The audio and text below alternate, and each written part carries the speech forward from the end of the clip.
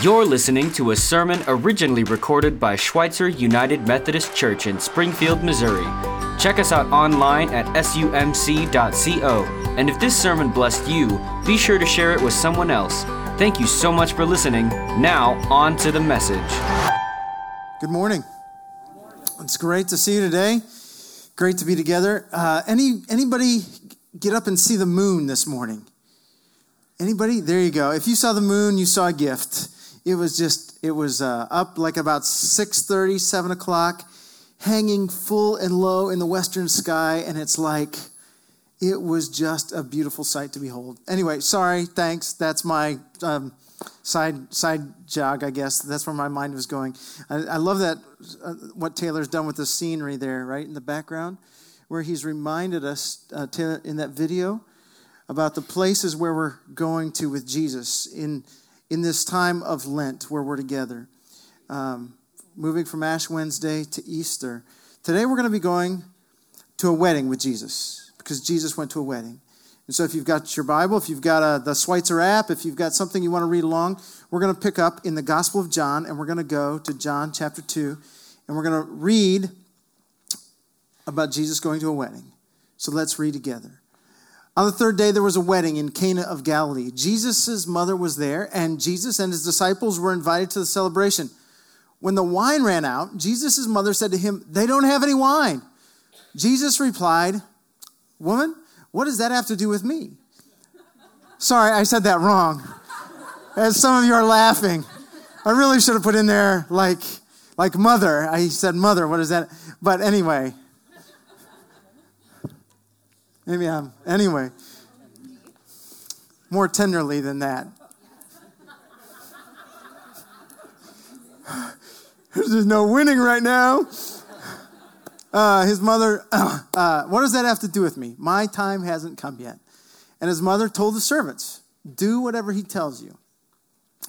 Nearby were 6 stone water jars used for the Jewish cleansing ritual, each able to hold about 20 or 30 gallons.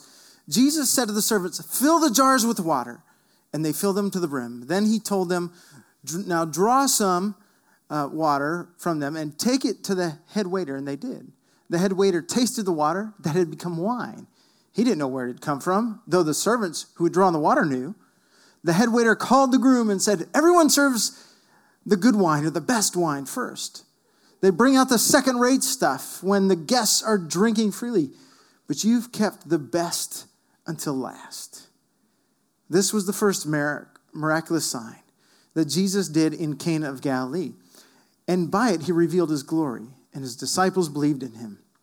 After this, Jesus and his mother, his brothers, and his disciples went down to Capernaum and stayed there for a few days. The word of God for the people of God.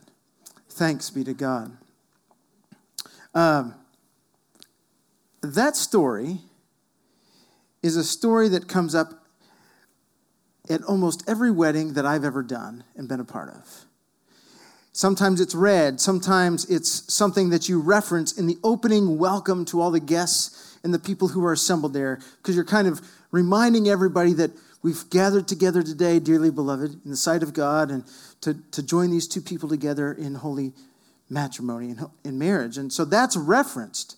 Then you go on to talk about that. One of the things that makes marriage significant is that Jesus went to a wedding. He attended a wedding, blessed the wedding by his presence. And every time, and then the takeaway from that is that there is this honor that's supposed to be given to marriage. And there is honor given to marriage by that act. Every time I read that line, in the back of my head, I've got other things happening. I don't know if you have other conversations that take place when you're doing something like that. But in the back of my head, I've got this little person who stands up and says, they wave their hands really high like this, and they say, wait. There's, not in that high voice, there's a lot more. There's honoring marriage is good and significant. But that's not the only thing that's happening when Jesus goes to a wedding. Jesus goes to a wedding because he's an honored guest. He's somebody that's made a significant impact or a significant connection to a young couple or to an older couple. We really don't know the age, do we? He's made a significant connection, family connection, friend connection, to a couple who are being brought together, and they're asking God for God's blessing, and they're asking for the blessing of the community, and they are just looking forward to life ahead, a natural event in life that many of us have been to, and they're looking forward to life ahead with great joy. And Jesus and his disciples are called, they're invited to this place. And they're invited to that place to experience the joy of life. It's striking to me that one of the things that we often see throughout the Gospels, wherever Jesus goes, is that whether people are having joy at the moment or they need to encounter God in a new or fresh way, one of the things that comes out of that experience is joy. Because Jesus, it looks to me like, if you read the fullness of the Gospels, that one of his objectives is to bring the joy of God the Father to the world. To the world that doesn't always know joy. To the world that looks for joy but can't quite find it. Jesus is somebody who's interested in joy. At the heart of who God is, God wants us to have joy. So Jesus goes to a wedding because a wedding is a joyful place. It's a natural place for him to be. It's a place he loves to be. When I was a kid, even when all of you in the front row, when I was your age, one of the pictures that I would see often when I went to church was a picture of Jesus like this here. Jesus knocking on a door. That was the predominant picture that hung in the church that I went to. Now, that picture about Jesus conveys some scriptural reality. And I dare say, to some of us, it's a beloved picture, right? Because it may give comfort to us. It may remind us of places where we really love it. In fact, it may speak to us. But what that said to me, the main picture that I got out of looking at that, was that Jesus was a serious dude, kind of serene. And I didn't really imagine in my mind that Jesus was after joy, that he was somebody looking for joy, imbibing in joy. When I was about 20, somebody else introduced me to another picture. And it's this picture that has hung in YMCAs for a long time. It's the laughing Jesus, the Jesus that has a good dose of laughter and joy and expresses it with a great and hearty laugh.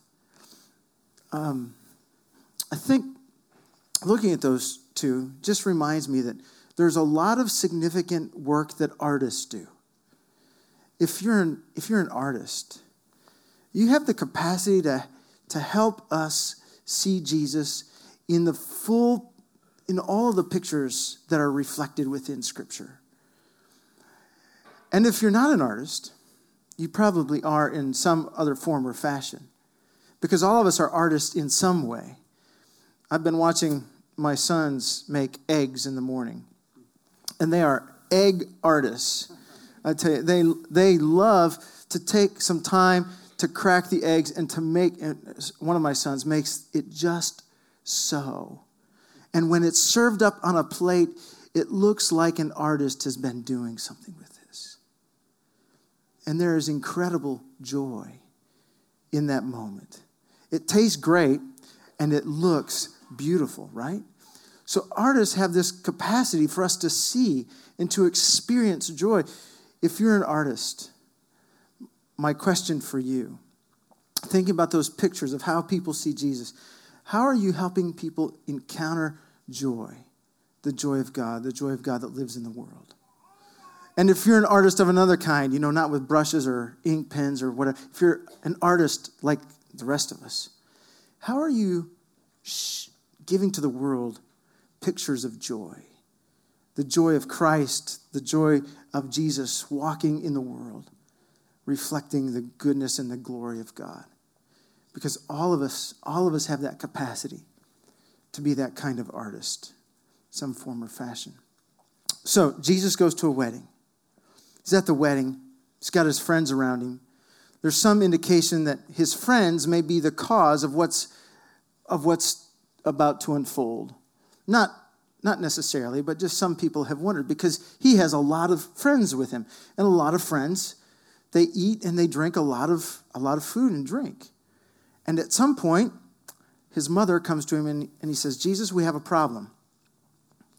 And the problem is we're running out of wine. Have any of you ever been to a wedding where there's a problem? You've been to a wedding where there's a problem? Several years ago, I was asked to do the wedding for my sister-in-law. And this wedding was going to be in Michigan, and it was a beautiful setting for it.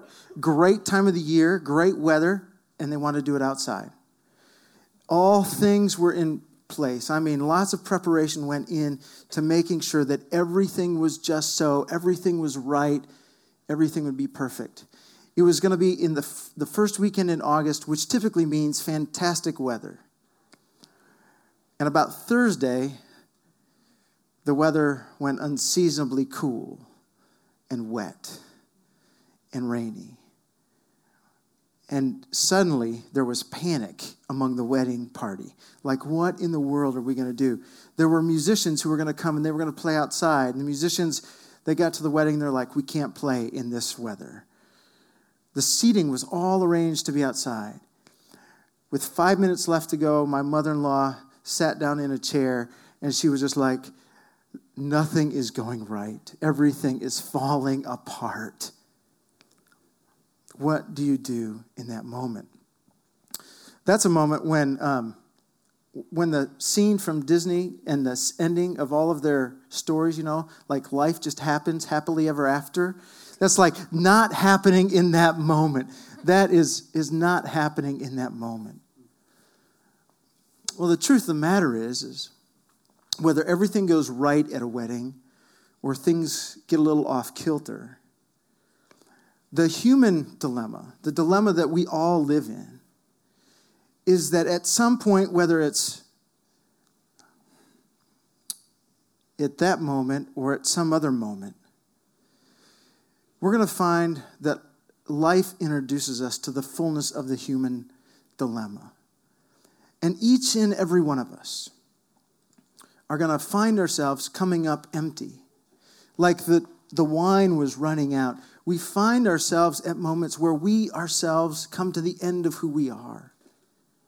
Sometimes it's the person who grows up and they can't wait till they get to the place where they meet their right someone and they get married. And then they enter adulthood and they graduate college and they do all kinds of things. And somewhere along the line, they begin to wonder, like, why is that dream not coming true? What is happening in that moment? Or it happens with people who get married. And they do all kinds of things that are just really spectacular. And then they have their first baby. But I've been there with a couple that I married, and their first baby was stillborn. And life comes crashing in.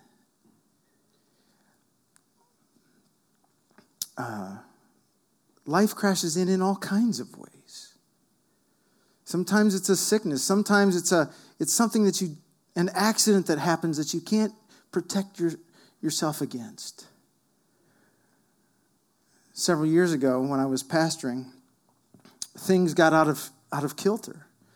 And I found myself empty at the end of myself. Easter Sunday was coming up, and I could barely get out of bed with the thought of having to preach to a congregation that didn't want to hear me preach.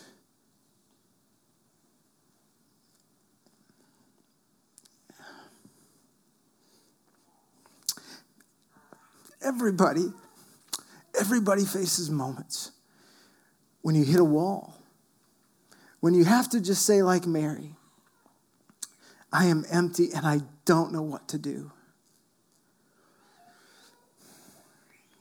What do you do in those moments? The prophets in the Old Testament recognize that a number of times when we're empty, we turn to places that aren't helpful.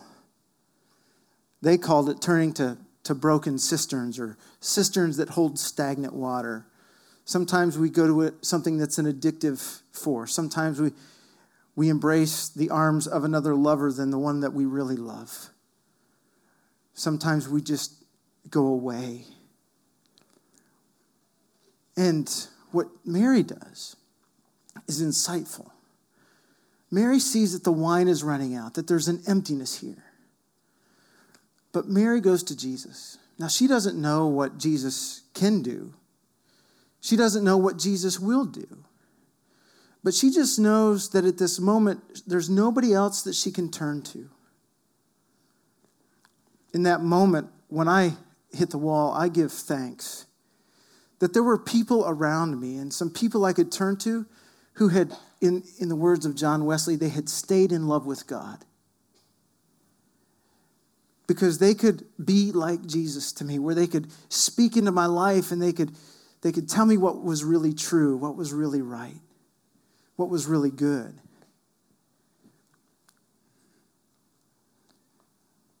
Mary turns to Jesus. And he says, what does that got to do with me? But there's something insightful, some insight that Mary has for us when she says, after he says those words, she simply turns to the servants who are with him and she says, whatever he says, do it. Listen to him. If he gives you a word, listen to him. And then she walks away, not knowing what Jesus will do. Well, Jesus does do something, doesn't he? Gives them instructions, says, put the water in the vessels, take it to the master of ceremonies, and the master of ceremonies tastes wine. Really good wine. Wine that just flabbergasts him. And he begins to ask a few questions. He's like, this is the best stuff that's been brought out. He's really surprised. And yet John tells us the people who really see the surprise, the people who see the glory, if you will, are the people who've been the servants and his disciples. No one else really knows what went on, but they do.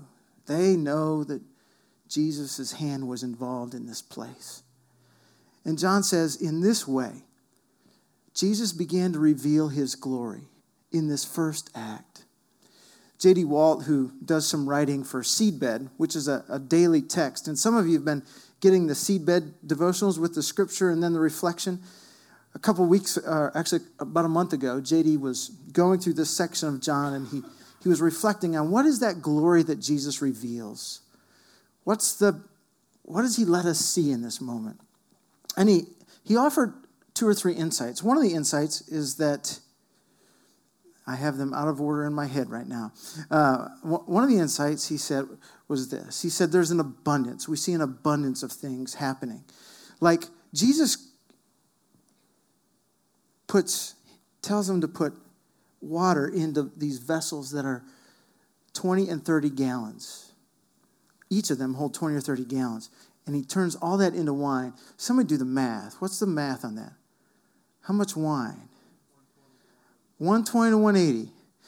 I'm going to guess that that's a lot of wine that gets put into those jars. Somebody else actually told me it's somewhere around 350 or 370 bottles of wine that gets produced in that instant.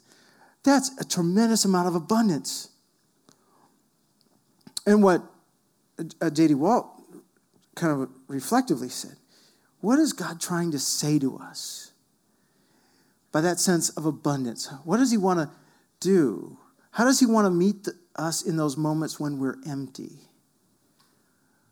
Here's a God who creates abundance with wine. How does God create abundance in other places?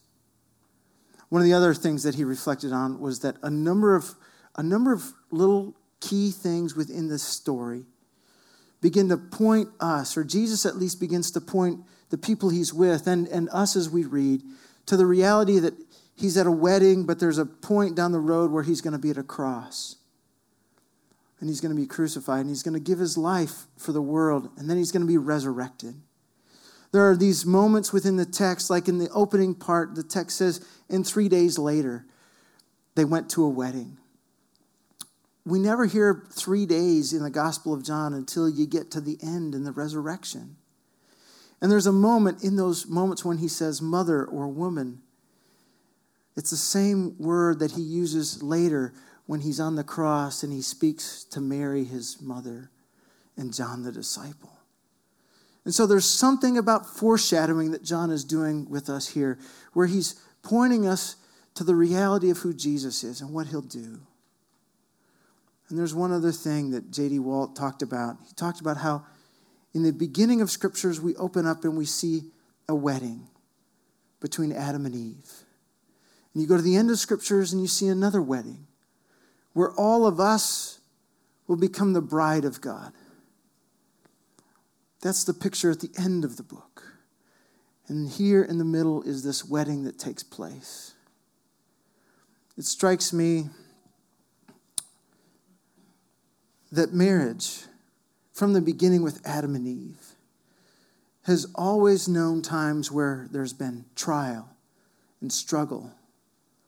And oftentimes, marriage is really hard and tough. And in the middle of it, in the middle of the story, God comes close to us. And he says, I recognize that reality, but I'm with you. In fact, I want to redeem this journey. I want to restore this reality because I don't know if there's any other picture I can paint than the closeness of a husband and wife to the kind of world I want all of us, I anticipate all of us to live in. The close reality that is described for us at the end of the book. So John says he reveals his glory. This last week, Pastor Jim led a celebration of life service for a guy by the name of Paul Farley. Thank you. And Paul's wife, Patsy, wrote a note about their life together. They were married 69 years and 4 months. Early in their marriage, they lost a baby, stillborn. But Patsy summarized their life in this one sentence where she said, over time, we became aware of the Lord's providential intervention. And this became a wonder and a joy.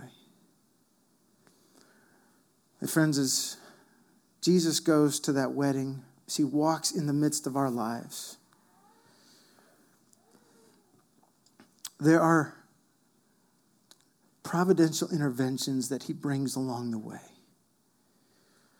And with those providential interventions, he invites us to drink of wine, abundant wine, good wine, the best wine. And Mary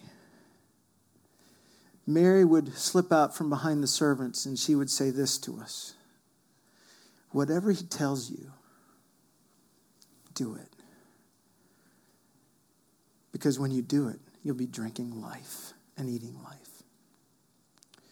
This morning, we get to be a part of that celebration as we come to the table of the Lord. Because there's a cup, again, right?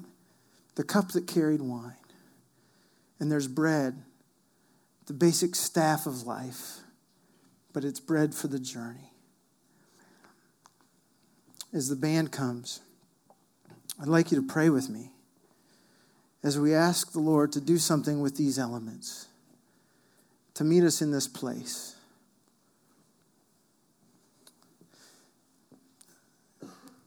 Father in heaven, we give you thanks for the gifts of bread and the gifts of the cup that meet us in the midst of our life, that meet us on the trek of life that we are in right now at the moment.